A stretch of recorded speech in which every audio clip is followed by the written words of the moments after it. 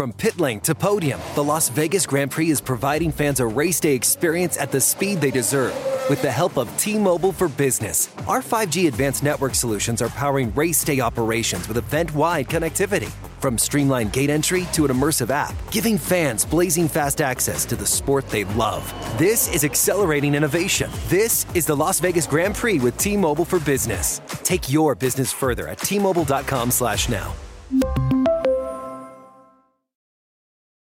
You can start your day off right when you find a professional on Angie to get your plumbing right first. Connect with skilled professionals to get all your home projects done well. Visit Angie.com. You can do this when you Angie that.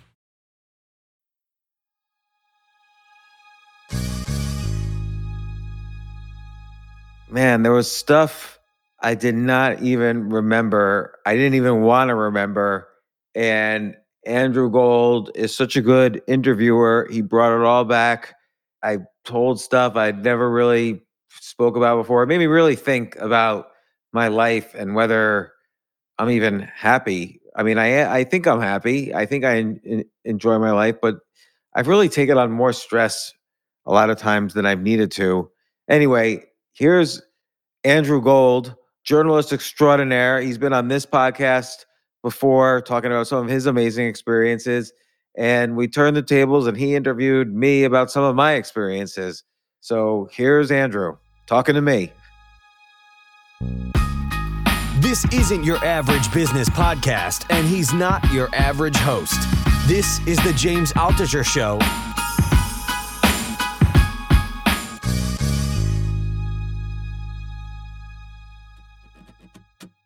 Today's guest is one of the big names in the failure industry. Obviously, that's not a real thing, but James Altucher is simply one of the most fascinating people I've ever spoken to, so I had to get him on the show. He made millions selling his website company and then blew it all over the next couple of years. Down on his luck, he noticed that nobody who was there for him on the way up was there for him on the way down. He started writing 10 ideas a day, whether creative, financial, personal, whatever, on a notepad. And he'll talk about how that, along with emails of ideas or full of ideas for others, got him back on his feet. He's since made and lost millions over and over again. He seems to do it on a daily basis. He recently made worldwide headlines after writing a negative essay about New York after COVID, believing that it won't recover. It was read out by the likes of Joe Rogan, but also New York native Jerry Seinfeld, who called James a putz, which is Yiddish for idiot. James certainly isn't an idiot. He's a chess master for one, and he now has a website called notepd.com where other users are encouraged to come together and write their 10 ideas. It's everyone sharing ideas and growing as a community. It's how humanity should be, and I love it. I was recently a guest on his podcast, so do check that out. He has a great podcast, The James Altucher Show. Go check it out if you like what he has to say. Let him know you came to him from here. I'm sure he'd love to know that. But now you're on the edge of failing and succeeding, and failing and succeeding with James Altucher.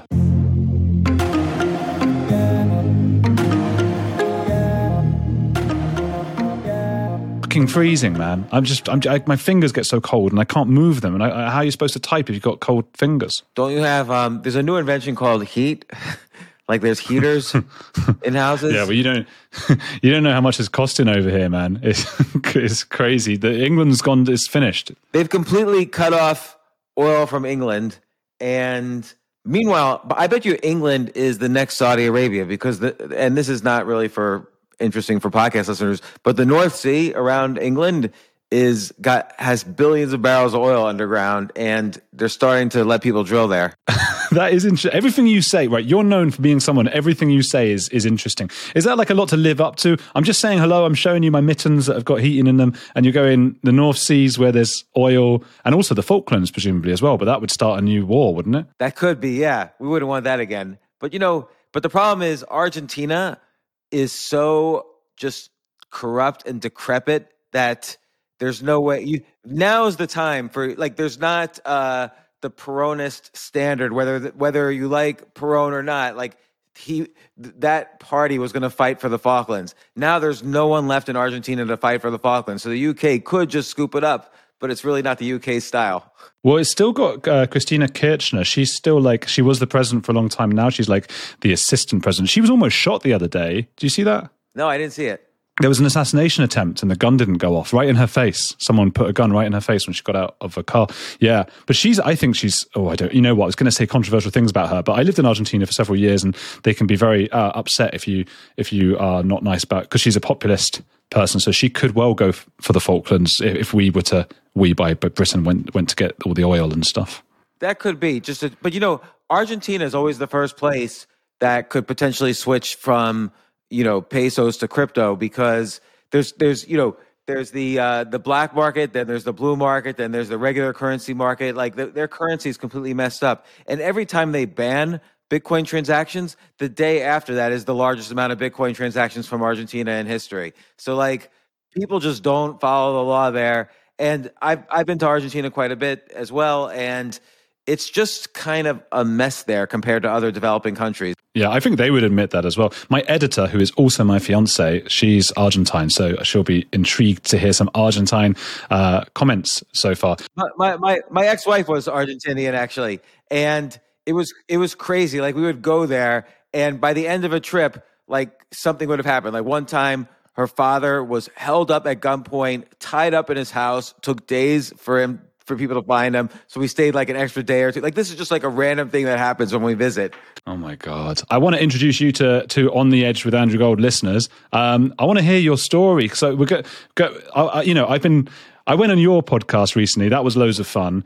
And then I've been looking all into your stuff. My cousin is a huge fan of yours. She listens to you, Michelle Slade and Rob Dix. And they wanted, what did they want to say actually before that to say thank you, because you wrote a blog post in 2012 about self-publishing, and it's what got them into it in the first place. They've now self-published 10 books between them, mainly about property and the economy, and the income from book sales alone would be enough to fund our lifestyle. So there's a thank you from my cousin. Yeah, and you know, that's a great example of, there's a lot of things out there that institutional, you know, corpocracy doesn't tell you. Like, oh, you think you need to be selected by an agent and published by a big publisher in order to make money. No, I've never made a dime on any of my traditionally published books.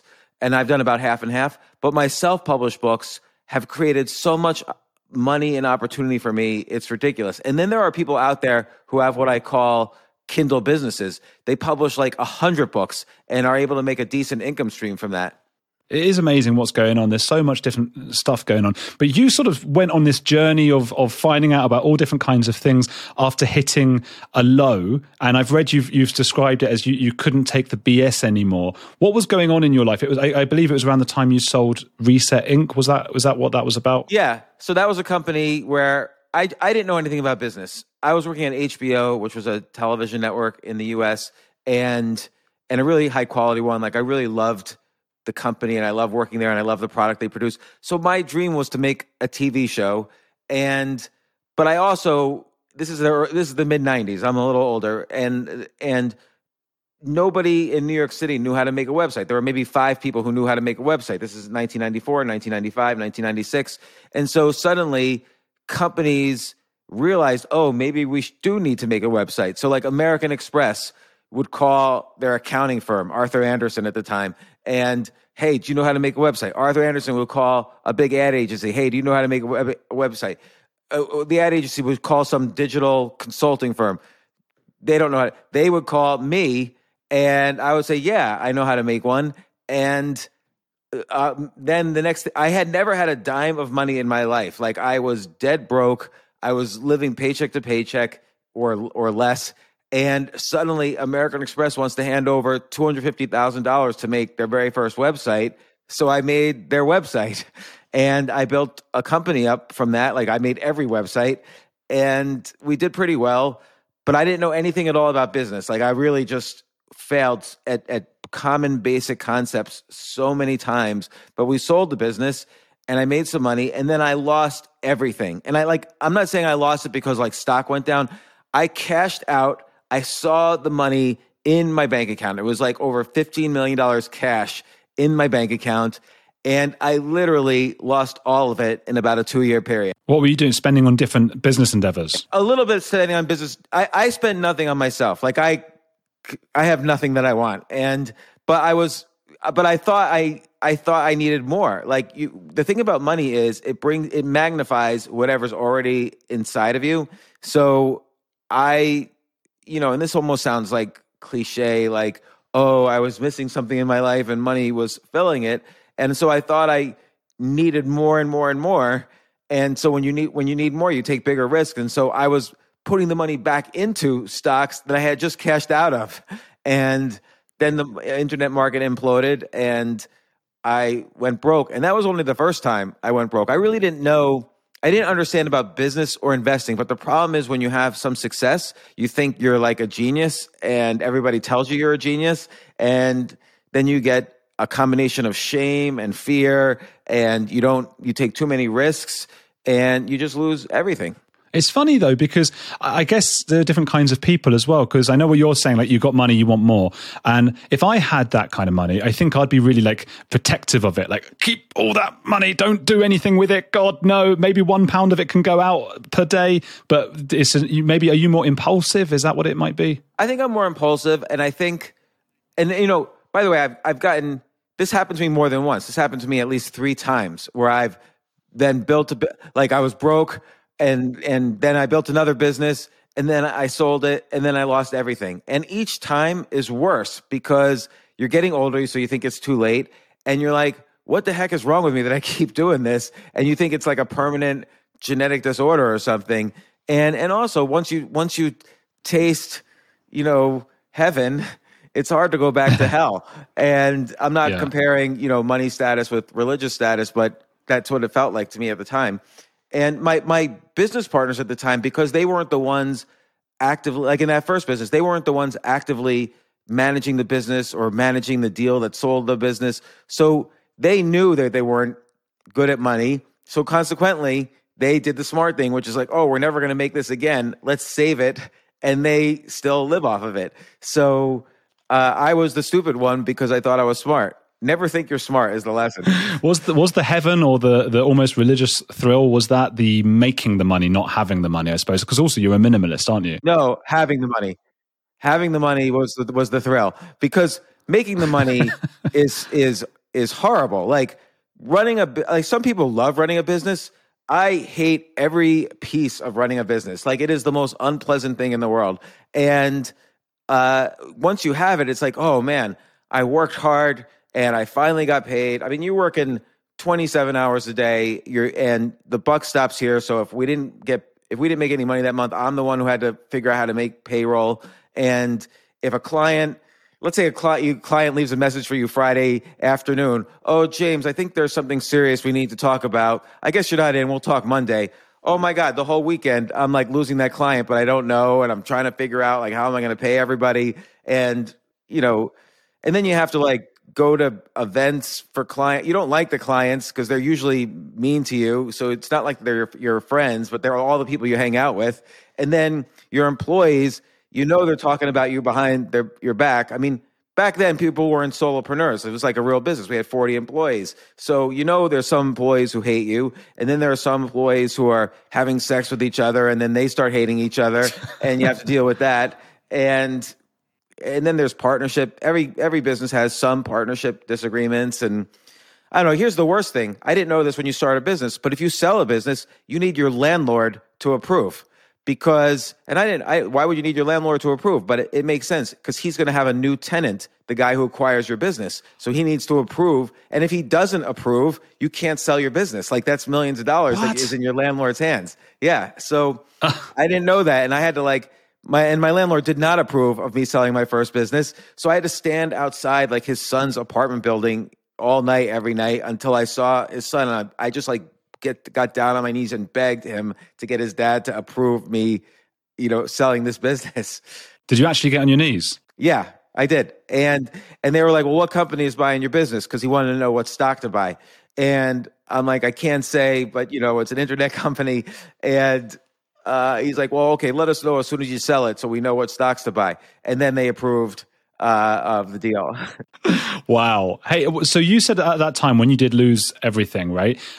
People weren't there for you on your way down. I think that's such a sad thing, because I think all of us, and I guess most listeners will be thinking, oh, but I would be there for somebody when, I'm that kind of guy, but then they weren't. So what does that say to you about humanity? What did you learn about humans from that? Yeah, and I don't think it's a new thing about humans, but just basically people like and admire successful people, and they're scared of people who are on the way down because, hey, maybe some of that's going to rub off on me, and or it makes them feel good. Like we live in humans, primates are status oriented from alpha to omega, and unfortunately, it's not like we beat each other up to show who's alpha and omega, although I guess fortunately, because I would be certainly the omega there. But so we don't pound our chests and scream and whatever. We often use in much of society, we use money as the metric to decide status. And so people are very happy when you start losing money or when they sense you're losing money, because then they're like, oh, this guy once had status over me. Now I have status over him. I'm going to talk about him behind his back. I'm not going to return his. He's not worthy of my time anymore. And maybe I could have asked for help a little bit more, but I was ashamed. I kept it a secret because I thought nobody would give me the time of day. And that ended up being true once it was pretty clear that I was dead broke after having a lot. Were these friends of yours or like business associates? Both. When you're, and maybe this is not true for everyone, but I think most people who start a business, they're working 24 hours a day at it. Those are your friends. So I basically hired all my friends, and then all my employees who weren't friends, they became my friends, and clients became my friends. And I didn't really, and friendship becomes distorted because I didn't even really like them that much, but they're my friends. And, yeah. You get really confused, and it takes when you're when you start your own business, you wear all hats, and this is true for journalism too. Like when you go and you're investigating something, you're a salesperson. You have to convince this person to essentially sell you for free their information, their stories, and so I was selling all the time, whether you're selling to customers because, hey, I could build your website, better than the next guy. You're selling to employees like, hey, stay over the weekend so we can get this job done. It'll be great. You're selling to your partners like, don't worry, I'll bring in these clients. Like you just do what you do and I'll do what I do. You're selling to the people who acquire your company, obviously.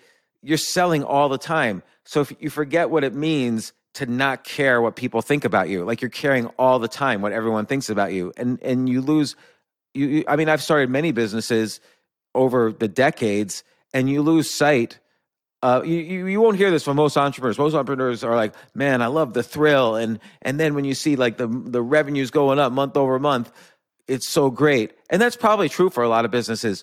But for my businesses, which were a lot of very people oriented, it's just you're selling all the time, and most of the time you're failing because it's like baseball. In America, if you bat 30%, you're doing great. So most of the time you're not doing well, but it seems like you are.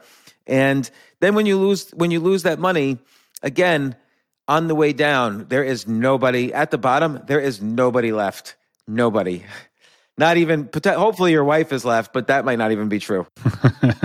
I suppose it's an extension of just like day-to-day life, isn't it? I remember asking a linguist called Professor Lira Boroditsky, what is language? What language is? And she said manipulation. That's basically it. And there are some other things we use language for, but for the most part, it's just manipulation and getting people to do things. That's what language is, getting them to see you a different way, getting them to help you with things.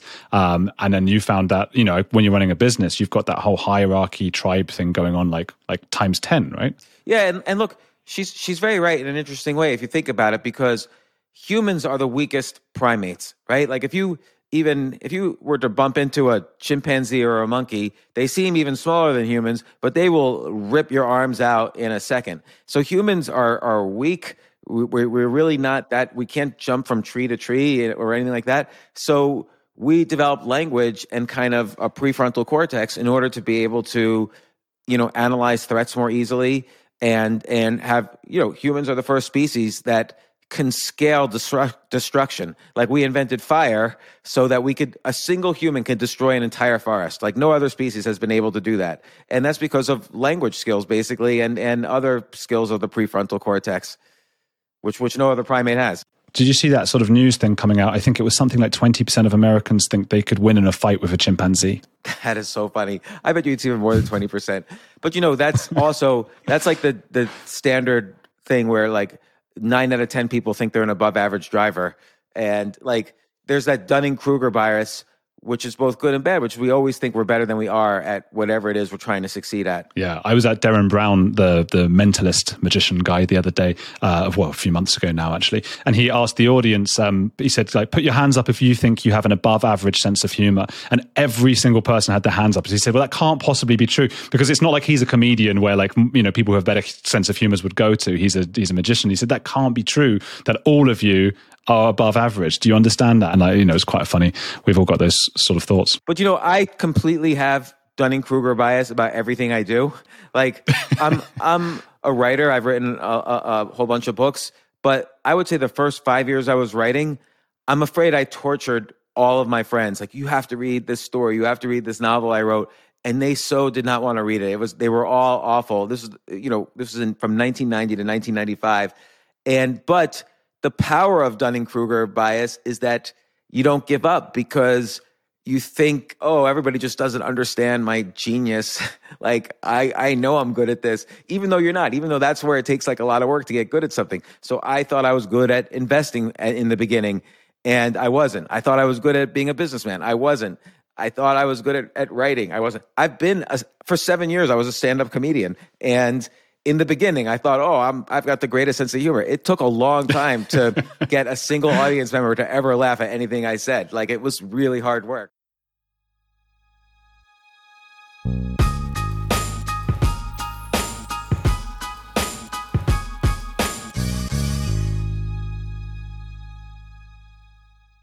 I have to say, Airbnb has changed my life.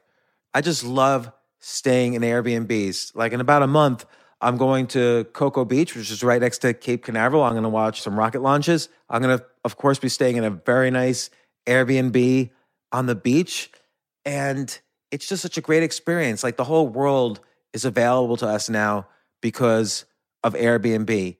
But whenever I'm at an Airbnb, I always realize, the home that I left to come to this Airbnb, I could be making money on that right now by hosting and being an Airbnb myself.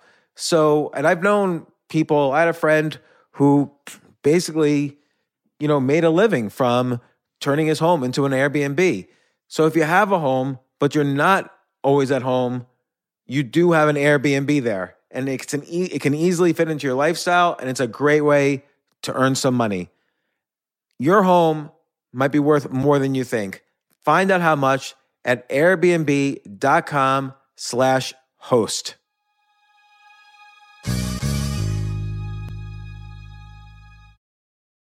The famous Abraham Lincoln quote says, "Good things come to those who wait." I wonder, did he really say that? Jay, did he really say that? Can you look that up? Regardless of who said it, that's only part of the quote. The full quote is, "Good things come to those who wait, but only the things left by those who hustle." Well, if you're a business owner and want the best people on your team, the same applies. And listen, I've interviewed 1,500 people now and a lot of entrepreneurs.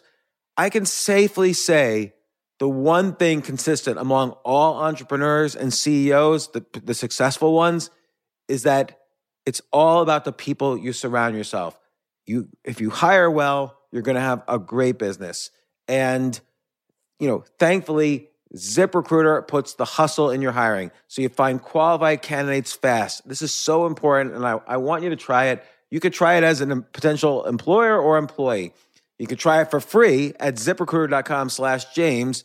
ZipRecruiter's smart technology finds top talent for your roles right away. Immediately after you post your job, if you're hiring, ZipRecruiter's matching technology starts showing you qualified people for it. And I will tell you that I signed up on ZipRecruiter as a potential employee. I just wanted to see how it works. And right away, it started matching me with really amazing potential employers. So give it a try at ZipRecruiter.com/James. Let ZipRecruiter give you the hiring hustle you need. See why 4 out of 5 employers who post on ZipRecruiter get a quality candidate within the first day. Just go to ZipRecruiter.com/James to try it for free. Again, that's ZipRecruiter.com/James. ZipRecruiter, the smartest way to hire.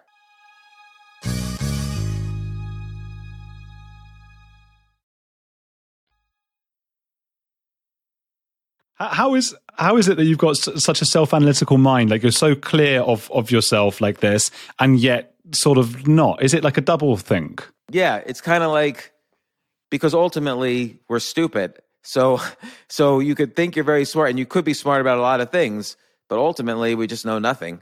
We know nothing about anything. Like, why would I think I was a good writer for 5 years when I just counted it the other day. I had over 2,000 rejection letters because, of course, since I was a genius, every novel I wrote, I would send out to 50 publishers and agents. Every short story I wrote, I would send out to 100 literary journals. So I got well over 2,000 rejection letters, and yet I still thought I was really good. And so maybe in retrospect, I mean, even right now I'm going through it. Like, every time, it's a pleasure in life. It's a pleasure in life to master something, right? So when you started out as a journalist, you were just getting started. You wanted to have successes under your belt. And then as you got more and more successes under your belt, and now you have a successful YouTube channel and all these things, you feel good. Mastery of any topic is very, very pleasurable. That's one of the pleasures of life. It creates well-being. It's this feeling of, I'm getting better at something. And so that's why we do this. And that's why I'm glad I have Dunning-Kruger bias heavily, because it's okay if I'm stupid about thinking I'm smart, is that eventually if I work hard enough, it'll happen. So is that Gladwellian sort of 10,000 hours, that's always quoted, then people say, that's not actually true. Just in case anyone doesn't know, Malcolm Gladwell talks about 10,000 hours, I think it is, to master anything, if you do 10,000 hours. And some people say it's not right exactly, but do you think if you add Dunning-Kruger into the mix, it sort of makes a more complete algorithm? Yes and no, because I think what the 10,000 hour rule does, and by the way, you're right, there's controversy around it, but what the 10,000 hour rule does is it allows you to accept that you're not good in the first 100 hours or the first 1,000 hours. And I've spoken to Anders Ericsson, who's the real developer of the 10,000 hour rule. Malcolm Gladwell just borrowed it from him, but Anders Ericsson did the research that shows 10,000 hours. I actually was part of that initial research back in 1992. He did a lot of that research in a domain that I am a master of, which is chess. So a lot of the tests were done on chess players. I was one of the chess players he tested on. But here's the thing about the 10,000 hour rule. It's really about who's going to be the best in the world. So in the research on violinists, for instance, the violinists who put in 10,000 hours became the best in the world. The violinists who've only put in 4,000 hours, they were like the third chair of a symphony or an orchestra, not the first chair. But okay, they're not the best in the world, but they're better than everyone else except the best in the world. And they didn't put in 10,000 hours. So chess is a great example. Here's where I'm going to get to, is that basically a few hundred hours of work on something will get you to be in the top 1% of whatever field you want to be in the top 1% of. Now, most people will not know the difference between the top 1% of something or the top 10 in the world of something. So I'm a chess master, as an example. If I were to play you, and if you're not a chess master, I'm going to win. But if you were to play a chess grandmaster who's a couple levels higher than me, you would not know the difference between him and me. And now there's 1 billion people in the world, or 600 million people in the world, supposedly, who play chess more than once a month. And 100 million people are signed up for chess.com, for instance, which is an online site for playing chess. So for if I'm in the top 1% or even 1/10 of 1%, the top players will crush me, but nobody else in the world will. And that's all I need to be kind of a master of something. You don't need I don't want to be the best in the world at any of these things. I want to get good enough that I could appreciate what I'm doing and I can enjoy it. And then and I get status.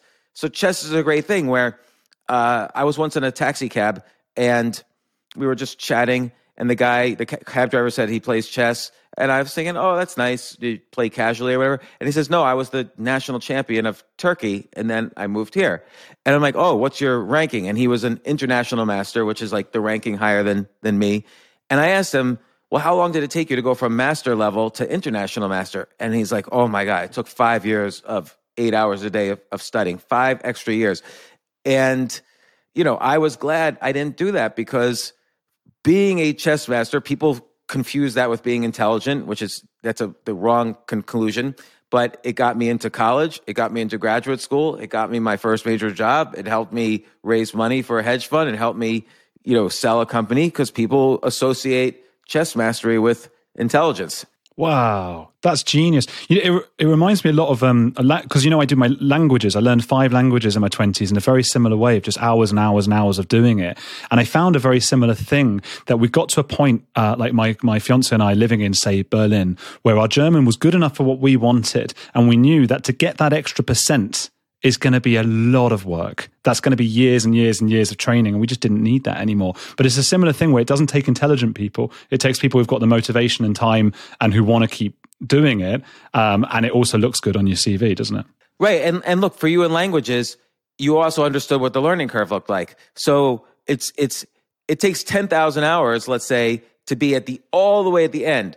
But don't forget, in the learning curve, it looks like an S. So the top is very, very flat for... It's just, you barely know it's sloping upwards, and that's what takes 9,000 of the 10,000 hours. But if you just get to the top of the S before the learning curve flattens, you're better than everyone else in the world, except for the people who are professionally doing it. And oh my God, you speak 5 languages? That's incredible. You're incredible. Give me a company. Yeah, exactly. And so my argument is, I call it the 100 experiment rule, which is that forget 10,000 hours. If you want to master something, do 100 experiments of learning something, and you're going to get proficient enough that you're probably in the top 1%. So maybe it's 200 experiments. So if you want to be like a successful stand-up comedian, for instance, you know, study different comedians, mimic their styles, try mimicking their styles on stage a couple hundred times, and you're going to be in the top 1% of all comedians, but you won't be the best at all. You won't be, you know, Chris Rock, who's infinitely better than you. You'll be good enough to be better than everyone else who hasn't done, you know, a few hundred hours of it, which is the top 1%. People really like your ideas and things. And one of the things you did when you were in those down times, or the depressing times, was to write 10 ideas a day. Tell me a bit about that, and because I know you've now got this website as well where people put up their own 10 ideas a day kind of thing. Yeah, so I was dead broke. By the way, I lived a block away from 9/11, like the Twin Towers, and I had breakfast there the day of, and I was leaving the World Trade Center, and my business partner and I lived right on the street where the plane went down. So my business partner turns to me and says, "Oh, is the president coming into town today?" And I'm like, "No, why?" And he said, "Well, look at that." And then zoom, like just right, essentially what felt like right over our heads, we saw the plane go right into, like I had never seen nobody has ever seen a plane crash before, but I saw this with my eyes, and it was a horrible day for everybody involved. I had the least of it, but I lived right next door, and just the after effect in the community was hard as well. And so here I was broke, and I had already had my house for sale because I was dead broke. I couldn't pay the mortgage anymore. And now, you know, this horrible event happened. It was much worse for everyone else than me, but it took another almost a year and several months before I could sell this house. So I honestly couldn't handle it. I thought if I ran out of money, I was worthless, and in a very life-living sense. So I was constantly searching, how can I kill myself without it hurting? I didn't want to have it hurt. Like people who hang themselves, it hurts when you do that. I don't want to do that. And if you shoot yourself in the head, I'm sorry to be so grim, when you shoot yourself in the head, it's possible to miss, and you could just rip up your head and be in a kind of a weird sort of coma forever. And I didn't know, and I had this life insurance policy. I thought my kids who were babies would be better off with the life insurance policy than with this worthless father that I was. And so I would take these, I had nothing to do. I would take these long walks all day and just constantly figure out like how to survive or not. Like I couldn't figure it out. And one day, for some reason, I wandered into this restaurant supply store, and it looked very pretty to me, these waiter's pads. So I bought a box of waiter's pads for some reason. Notepads. Yeah. They were waiters' notepads. They had blue and they were small, so you couldn't write like a whole novel in them or anything. They're just made for bullet points. And I started going to cafes, and every morning I'd read some books, and then I would write down 10 ideas a day. Not for anything, but just to practice. Like I wrote 10 ideas for books. Oh, here's a book idea, like 10 ideas for chapters of that book, 10 ideas for articles I could write, and on and on. But I wasn't doing anything with it. What I realized after a few weeks is that I was excited all of a sudden for the first time in years to get out of bed and write ideas down. And then suddenly I started having ideas. Oh, I want to do this idea. And it created opportunities for me. Like I was excited. So I wrote down, oh, here's 10 people I would like to email. So I would email them. Nobody would respond. But then I would think of for each one, 10 ideas for each person. And then I would email them the ideas I had for them. And I would say, you don't have to respond. Here's these ideas for free. I just enjoy doing this. And then people started to respond because you were giving. And one person I wrote, here's 10 ideas for articles you should write. And he wrote back right away. He said, why don't you write them for me? And that started my writing career. Another person, I wrote, here's 10 ideas for strategies you should use for your hedge fund. And he wrote back and said, let's meet. Maybe you should do them. And so I kind of started entire careers from scratch, just from writing 10 ideas a day. And I've been doing it. I've been trying to do it ever since. Like sometimes when I've gotten depressed or broke since then, I would forget or I would be morose or whatever. But it's really worked. Like because of writing these ideas and often sending them to people, I've visited or consulted for Google, Facebook, LinkedIn, Twitter, Quora, so many companies, like every day to this day. Like today it happened as well. And then more recently, and this is 20 years later, almost exactly 20 years later, more recently, so many people have been asking me, hey, did you ever make a website to track your ideas? And I'm like, no, it doesn't matter about tracking ideas. I'm just trying to exercise the idea muscle. I don't keep track of them. But finally I did it. And so people could write their idea lists and they can share them with each other and they could search other people's idea lists. And a whole community's developed around it. Like people comment on each other. They've made friends. They follow each other. And it's a really healthy community because these people are getting, literally I'm watching, they're getting more creative every day with their lists. And now we hooked up an AI engine to it so the AI can help out a little bit. And it's neat seeing it developed. I don't necessarily say it's a business. It's just a website I've made. But it's really coming along nicely. There's like 50,000 unique readers a month, and there's over 12,000 idea lists on there. And it's just been a few months that we've kind of been in beta. It's pretty extraordinary. Yeah, my very first list that I wanted to implement on, I had an idea for a book which I never wrote, which is how to beat your friends and family at every game in the universe. And the idea is that any game you could think of, there's usually one or two tips that could put someone in the top 1%, not the best, but the top 1%. Like Monopoly is an example. If people say, if I ask you, what property should you buy at Monopoly, what would you say? What do you? Is it the London one you'd know of? Well, let's say the colors are the same between London and the US. I don't remember because I haven't played in years, but it would be something like Mayfair. It would be. Are they blue? I feel like they're blue. Yeah, the blue ones. Yeah, so that's what people answer, and actually, it's the orange ones. That are that if you want to win a Monopoly, just buy the orange property. Do whatever you can to get the orange properties, because they're roughly 7 away from jail, and 7 is the most common dice roll, and jail is the square that you're on the most because you can get to jail through the community cards and you know, and so on. But James, this reminds me, in the UK version of The Office, there's the character Gareth. I can't remember I think it might be Dwight in the US one. And he tries to get a woman to play Top Trumps, a card game of comparing it's like whoever's got the better car or whatever it is. And he just says, like, I've memorized every single one. You cannot win. It will be impossible.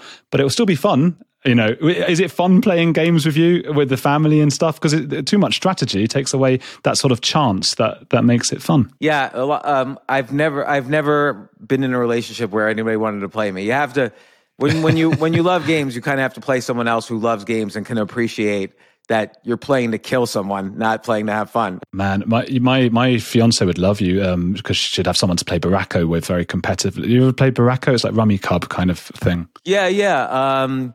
Argentine. yeah. It's like I've played it in Argentina with my ex-wife who was Argentinian, and we would get very competitive. And I would really study the game. But gin rummy in the United States is a very competitive game and a lot of money changes hands. So if I could do nothing, I would play just games all the time. What about going back to the ideas, right? So most people do 0 ideas a day. And so I gather, I get the impression you'd want people to start coming up with 10 ideas a day, but they don't all have brains that work like yours. You've got a very quick and big brain. I wouldn't know where to start with an idea. No, but that's the whole point, is that the idea muscle is a muscle. And if you, like, let's say you had a bicycle accident. This happened to Stephen King, the writer. So he had a bicycle accident, and he was in bed for 2 weeks, 3 weeks afterwards, recovering, and he had trouble walking afterwards because your muscles atrophy so fast. But even more interestingly, he had trouble writing afterwards. His writing muscle had atrophied in just 2 or 3 weeks. And your idea muscle will also atrophy, and everybody has an idea muscle that's atrophied. So the writing the 10 ideas a day actually builds up that muscle, and you become in the top 1% of people who have good ideas or lots of ideas. You're not going to always have good ideas, but you'll at least have lots of ideas. And ideas are a quantity game, because most ideas are bad, but you just have to practice having them. And I mean, there's a famous ad executive. He told all his employees, I need an idea when I come back for lunch for this new client. And none of them had any ideas. So he left again and he said, I need 20 ideas from each of you. And they all had 20 ideas when he got back. So it's a quantity game, but you by writing 10 ideas a day, you practice coming up with lots of ideas. Most ideas I have are really bad, but every now and then there'll be a good one. If you were emailing me, and I don't want to put you on the spot, so I won't give you 10, but what one idea would you give to me? Well, you like investigating scandalous things, right? So, yeah. But you kind of go into, you do a lot of like sex crime stuff, a lot of like the sort of headline stuff with like, oh, here's a fake psychic, here's a fake medical healer. And those are all very interesting and powerful. I would look for you I would give you like 10 types of financial scams or scandals that are happening right now that you can uncover, and like millions of dollars are involved. So it affects lots of people. So, I mean, Wall Street is just filled with financial crimes right now. And, then you have the whole crypto world. And I'm a fan of crypto and Bitcoin, but because it's the Wild West of the financial world, there are so many scams, and there's such an underworld of people doing crypto scams that I would dig around a little bit more into those. And now you look, I will bring up chess again. There's a big scandal in chess cheating. So like somebody famous is being accused of cheating at chess. So if I were you, I would go play, not having any real knowledge of chess, I would go and cheat. And if I were you, I would cheat in a chess tournament, describe what you did and how you got away with it. And I guarantee you 1 million readers. Because again, 90 million people on chess.com, and they are all following this chess. It's trending on Twitter right now, chess drama, because it's such a big scandal. Was this something to do with like anal insertion? Yeah, somebody made a joke on that, and then Elon Musk retweeted it. So it's not really that, but it is the same scandal. It is the same scandal. It's so funny because I don't know. Then so that's in my head what's happened now. I've just imagined the joke has turned into like what I really think now. Yeah, because The Guardian wrote an article about somebody cheating using anal beads, but that's because Elon Musk retweeted this one joke. But that is the scandal, and it's gotten into the mainstream. So I would see, but the big question is how can someone actually cheat? Well, that's a story I would definitely get a lot of coverage. Is if you actually show you have zero knowledge, and then you go and win a tournament, and no one detects that you were cheating. Darren Brown did it. Did you see that Darren Brown thing? I know I keep going on about Darren Brown. He did this thing where he plays against, I think it's like 11 grandmasters at the same time. And he beats them all, or something like that. And he obviously had a trick to doing it. You would love this. It's on YouTube. You can see. I can't remember exactly how it was. I think I know what he did. I think he played different colors with each one. So the first grandmaster would make a move, and then that's what he played for the second grandmaster. That was it. So he won half of them. Yeah, exactly. Oh, so you would have known immediately what he was doing, but everyone else was like, what? Usually in those exhibitions, you play the same color on every board. You don't reverse colors because then you could do that. It looked really impressive, but yeah, he explained it afterwards. He was like, I've just used the last person's move on the next one and so on. So he won half of the games, which looked pretty insane. But yeah, he couldn't have done it just against one person, for example. He'd have lost. Speaking of fight, I think that's a great idea what you're saying, and I think it's one of your strengths as well. Is that I guess I've sort of subconsciously split the world into sort of human story stuff and then financy businessy stuff, and I'm just like a total amateur with the financy businessy stuff. But I think you're really interested in both. I think that's why people warm to the kind, to your work and everything. But I would like to do that. But also, you met Bernie Madoff, didn't you? Yeah. Bernie Madoff, is the biggest Ponzi scheme, financial scandal ever. And I mean, as you know, the problem with any scandal is that it crowds out legitimate people. Like, let's say someone says they're a medical healer and they can heal people by touch. Well, that might drive the doctor who lives next door out of business because everyone's going to the medical healer thinking they're going to get cured and it's easy, instead of going to the doctor who's suggesting surgery.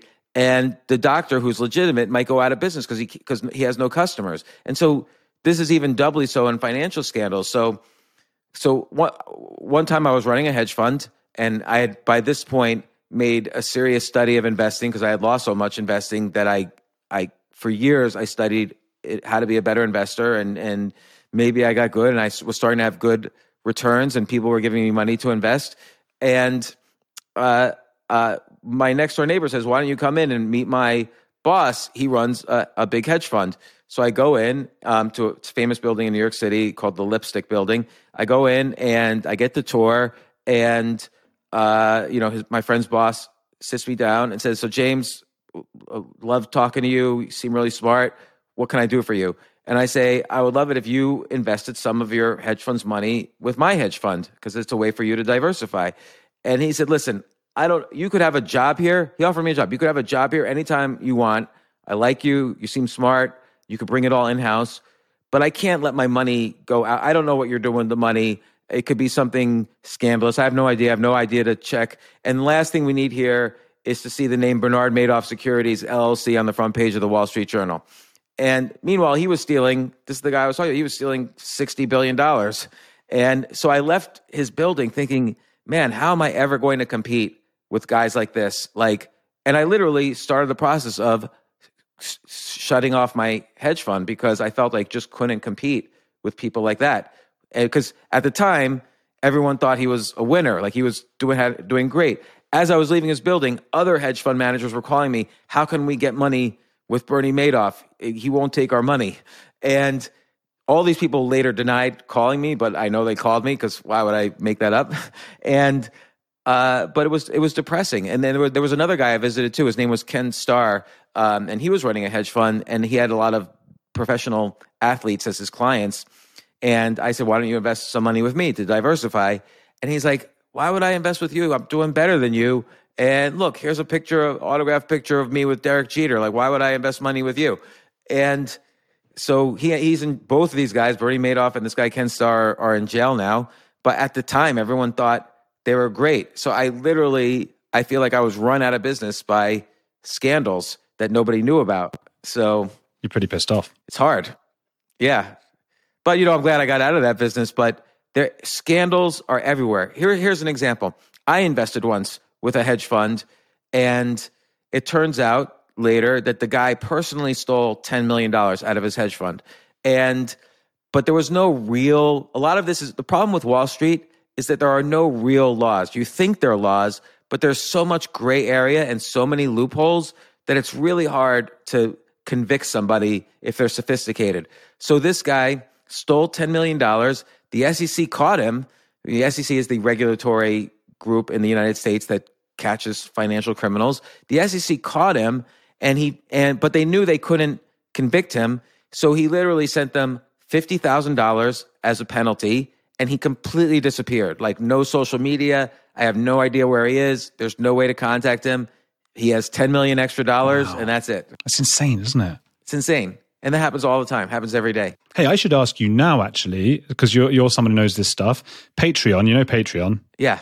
right? They transferred. They're supposed to, like, my payout from last week didn't work, and I've been emailing them all week, and they just say, "Oh, it's a bug or something." And I've said, like, "Well, shouldn't you just pay me from somewhere?" And I think Patreon, I might be completely wrong here, but I think they're going to go bust or something, and they're withholding people's money. That would be pretty scary. I mean, I would look at when was the last time they were funded by venture capitalists, because probably a lot of the payout actually comes from the venture capitalists indirectly through Patreon. Like, think about Uber as a simpler example. When you pay for a ride, you're paying a pretty cheap price. And that's because Uber, for many years, for over a decade, was really subsidizing all the rides by the billions and billions of dollars that venture capitalists had given them. But now that they're a public company, there are no more venture capitalists. So Uber can't show a profit. And they're going to have to eventually either raise prices or pay drivers less, which neither can happen, or they'll go out of business. So Patreon could be in a similar situation where maybe they're having trouble getting money from venture capitalists, and maybe their core business is not really profitable. So eventually it'll turn into a Ponzi scheme where they can't raise any more money and they can't pay. I mean, let me just Google when was the last time Patreon... And they just seem so flippant in their responses to me. And I'm like, this is over like £1,000, which to someone my sort of age and stage of my career, that's a lot of money for paying bills and stuff. And they're just like, well, as we've told you, we're working to fix the bug. And it's like, what bug is this? Come on, I'm not. So I've been getting quite aggressive and saying I'm going to get like seek legal recourse or something. Yeah, so the last time they raised money was over about a year ago. And altogether, but I don't know how much money. And it's weird. It looks like to be honest, it looks to me like the CEO and other top people cashed out and the money didn't go into the company. But altogether, they've raised almost $500 million, like $400 million. So that's a lot of money. And they should have money unless they've been stealing it. And I bet you it'll be fine. Okay. Well, thank you. I'll try and stay calm. Yeah, stay calm, because, also, did you check Twitter? Are people complaining about Patreon? There wasn't anything yet, but I thought that might be the same reason as me, because I felt like that's a card that I'm holding back. Like, if you don't pay me by this time, I'm going to go public with this shit, you know? Oh my God, when I search #Patreon on Twitter, it's all porn. Oh, right. Okay, well, there's two things. That's because of like what's it called, OnlyFans. I can see, like, it's weird to look at an established man like you, James, and know that your eyes are looking at pornography as you smile into the camera. I'm not a fan of pornography. I was just shocked that Patreon. I didn't know that was like that's like when Yahoo first started in 1997 or 1996. Their main source of revenues was pornography. No one really knows that.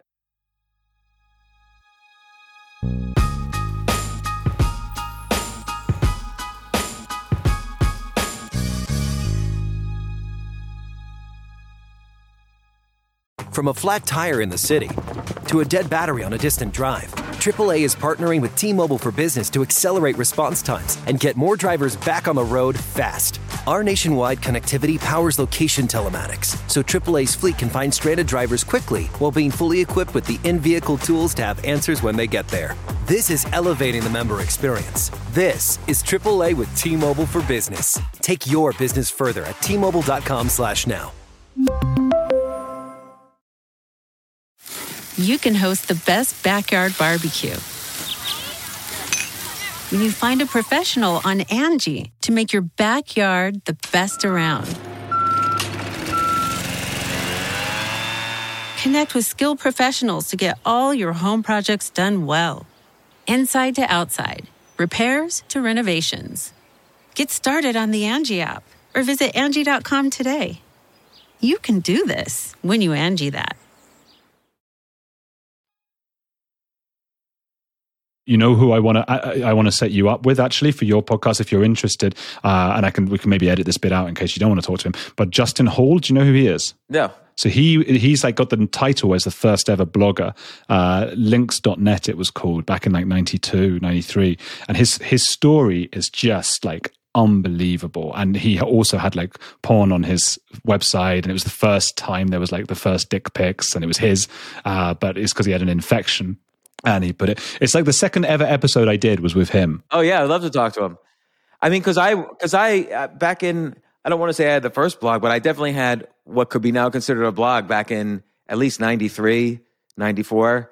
And then I essentially had a podcast in 96 and 97. Ooh, wow. First podcaster. Yeah, well, I never made that claim, but for HBO, I did a project where I would go out on like a Tuesday or Wednesday night at 3 a.m, and I would interview, like, why would someone be out at 3 a.m. on a Wednesday night? Saturday night, I get it. But a Wednesday night, you're probably up to no good if you're out at 3 a.m. And that's what it turned out to be. Like, everybody I interviewed was up to no good. And I did this for 2.5 years, probably interviewed close to 3,000 or 4,000 people. Did that get big, that show? It wasn't a TV show. It was a web show, although I did shoot a pilot as a TV show. And yeah, it got big as a website. Like, it was featured in magazines and you know, it was the funnest time of my life, really, because I was not doing it for money. I was just doing it to get great entertainment. And I was learning, like, what were people up to at 3 a.m? I had never been out at Tuesday night at 3 a.m. So it was fascinating. And I got I got interviewing skills during that. Man, what you're saying is very similar to Justin Hall, that first blogger guy. He's in California now, I think, but it's very similar. But also, like, that's an amazing idea for a show. I love that, and it's now that's quite popularized, but because there's those two guys, I've forgotten their names, and they're linked. I always forget the names. American guys who've got like one's got a show called The Rehearsal. Oh, Nathan Felder. Yeah, and he's got someone else linked to him, but I can't remember. He's a genius. I love his stuff. And then Dave Attell, another comedian, had a show called Insomnia for a while on Comedy Central. Right, okay. And John Wilson. Oh, okay, I don't know him. But Nathan Fielder, man, that guy is a genius. He had a show, Nathan For You, and now he's doing The Rehearsal. That's right. Amazing stuff. I feel like that 3 a.m. thing's amazing. And also, that's what I was saying before about you being sort of interested in the financial, businessy stuff, but also the human, because that's really, really about the human stuff. And, you know, what were they up to, these people? It was so funny. Like no matter what, let's say I interviewed 20 people on a typical night, at least one person would be a dominatrix. Like, no matter what, somebody was on their way to a dominatrix appointment. And wow. A lot of times people were cheating on spouses.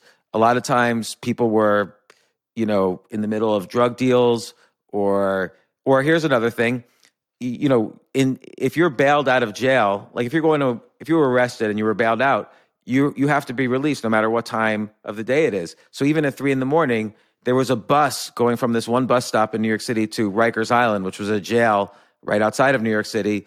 And it was every hour taking people, like I would ride the bus. So I'd interview the family going to bail out their kids. And then on the way back, the kids coming back to the stop. And then at the stop, who of course is at the stop? Well, it's pimps, prostitutes, and drug dealers, because their customers are coming home. And so it was a full, you know, range of people. Plus the bus driver has seen everything, been there, done that. So I interviewed him, and that was shot for the pilot, actually, because we did it as a pilot for HBO as well. Man, I love that. I want you to bring that back. But you just do so many different things.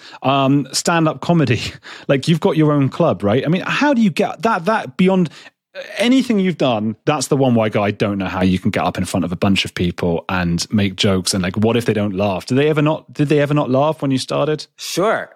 All the time. And by the way, I was, you know, in New York City is great because I'm going up side by side with some of the world's most famous comedians. Sometimes they don't laugh at the most famous comedians in the world. So, you know, it's every audience is different. And so even if you have a sense of humor, even if you have great material, every audience is different. So what you get good at when you're getting good at stand-up is not necessarily joke writing, that's certainly a part of it, but maybe it's 10 to 20%. But how you are on stage, you have to be really good on stage, and you have to learn how to recognize what kind of audience you have. You can't serve sushi to an audience that wants barbecue. You have to see you get really good at seeing who your audience is. And then you get really good at analyzing, well, this club the ceilings are very high, so the laughter is not going to echo as quickly. Or these people are seated too far apart, so you have to figure out how to get them sitting closer to each other. And there's all sorts of techniques and skills that I never thought was part of stand-up. And so, yeah, and then part of it, too, is when they're silent, what do you do? Are you going to just do the next 5 minutes with them being silent? You have to have a set of tools to deal with when they're silent. But sometimes you just can't scrape, you know, blood from a stone or whatever the expression is, and it's just a dead audience. But sometimes it's great. Sometimes it's the best feeling in the world. Did you ever just like walk off because it wasn't working? One time I got booed off, yes. Oh man. I suppose that's character building, isn't it? Because like once that's happened, it's like the lowest you know, okay, let's do it again.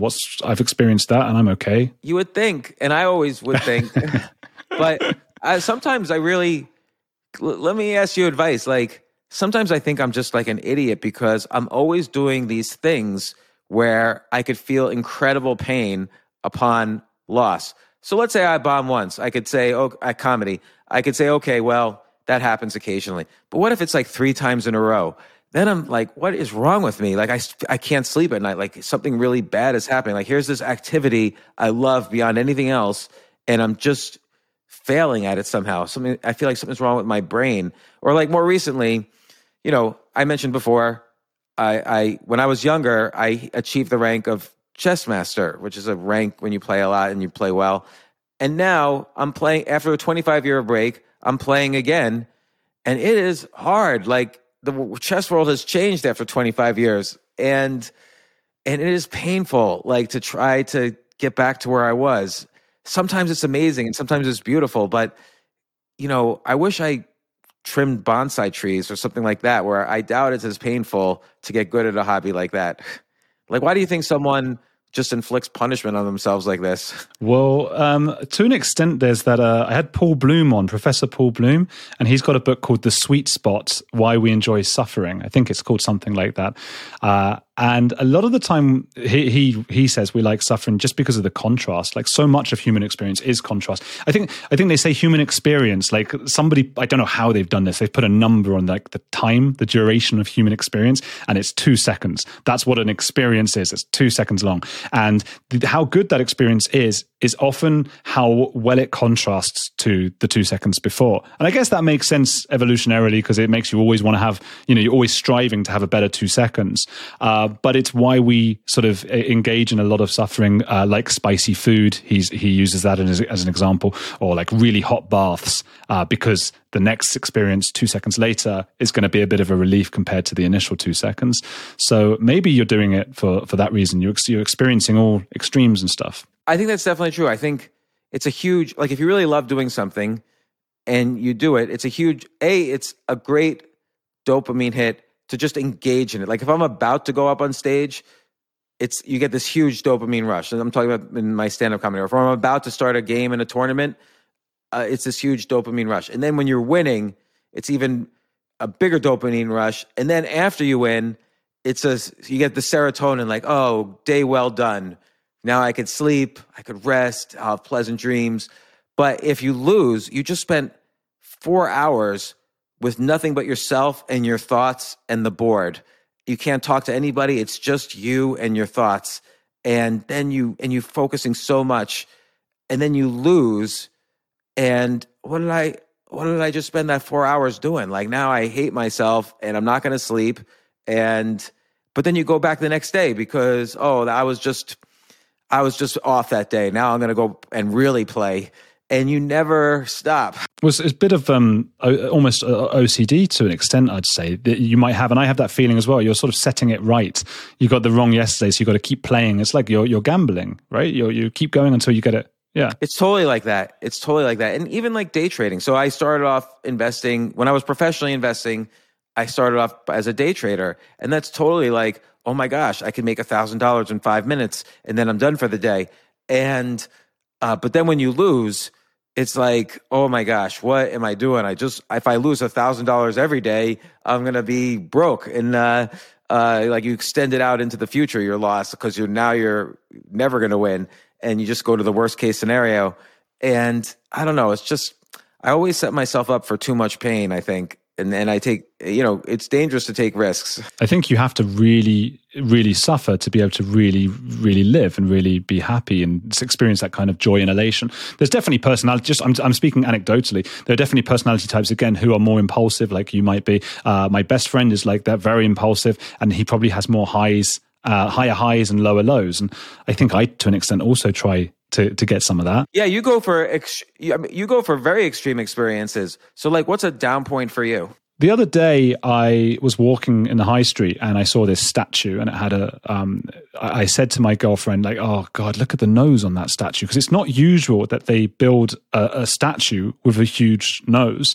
And as I got a little bit closer, I quickly realized it was a person who was dressed as a statue, and I had said that very loudly, and I felt terrible, couldn't sleep. It's still haunting my dreams, because the guy heard, but he had to stay still. But he definitely heard, and I'd gone, look at the nose on him. You don't usually expect that. What a huge nose. And it's the kind of thing I would never say. I would never say that to someone because I thought it was a statue, and that's haunted me for days. That's so funny because it's really, that's something you feel shame about, but it's not like something where you felt like you lost status in a hierarchy that you trust.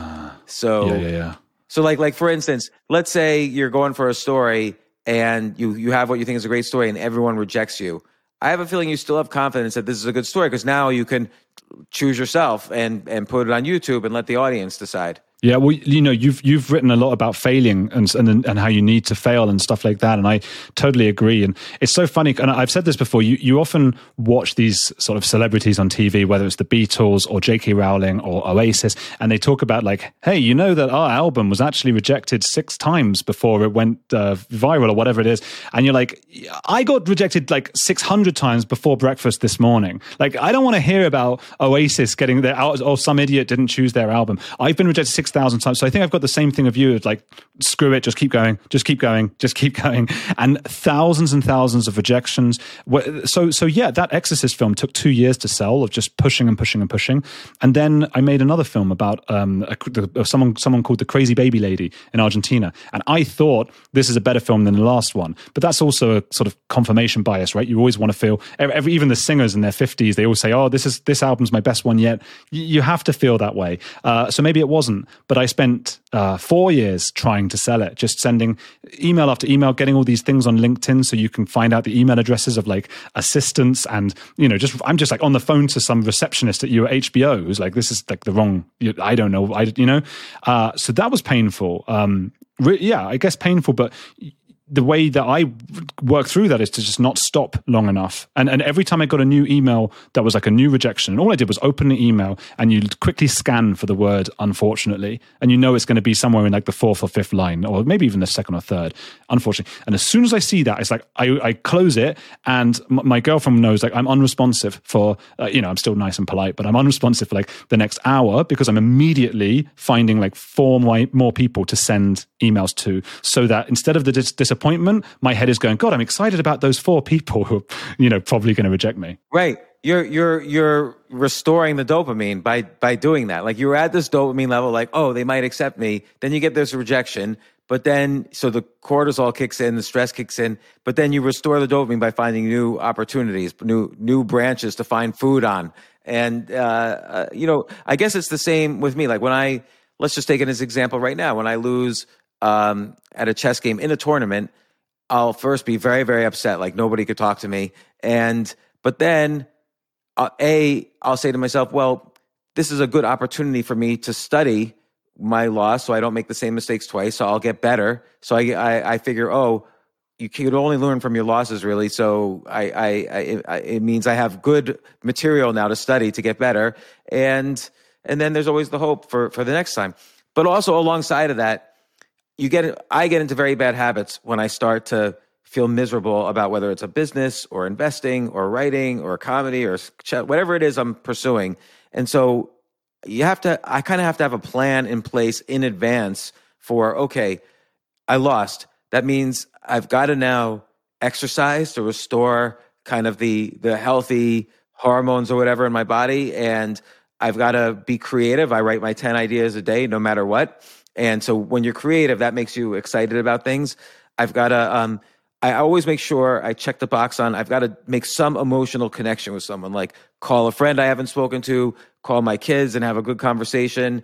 And then I have to do something, let's call it semi-spiritual, like maybe some sort of meditation or kind of surrender that, this is not really that important in the larger scheme of things. Thank God, my family's healthy, and I'm just going to surrender the outcomes and enjoy the process. So I always make sure I have that plan in place of physical, emotional, creative, spiritual that I'm going to do when things start to dip, because otherwise things could spiral out of control and I'll get depressed. Yeah, you've got to have those coping mechanisms. I think you got to do that. Hey, we're out of time. I got through like half the questions. We got to do like a follow up soon, right? Sure, let's do that, and vice versa. So we'll trade again.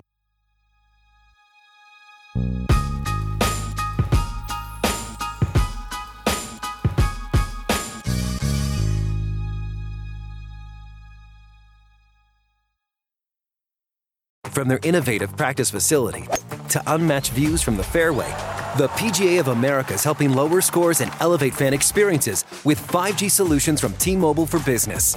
Together, we're using AI-powered analytics to expand coaching tools and bringing fans closer to the pros with 5G connected cameras. This is game-changing innovation. This is the PGA of America with T-Mobile for Business. Take your business further at T-Mobile.com/now. You can host the best backyard barbecue when you find a professional on Angie to make your backyard the best around. Connect with skilled professionals to get all your home projects done well. Inside to outside, repairs to renovations. Get started on the Angie app or visit Angie.com today. You can do this when you Angie that.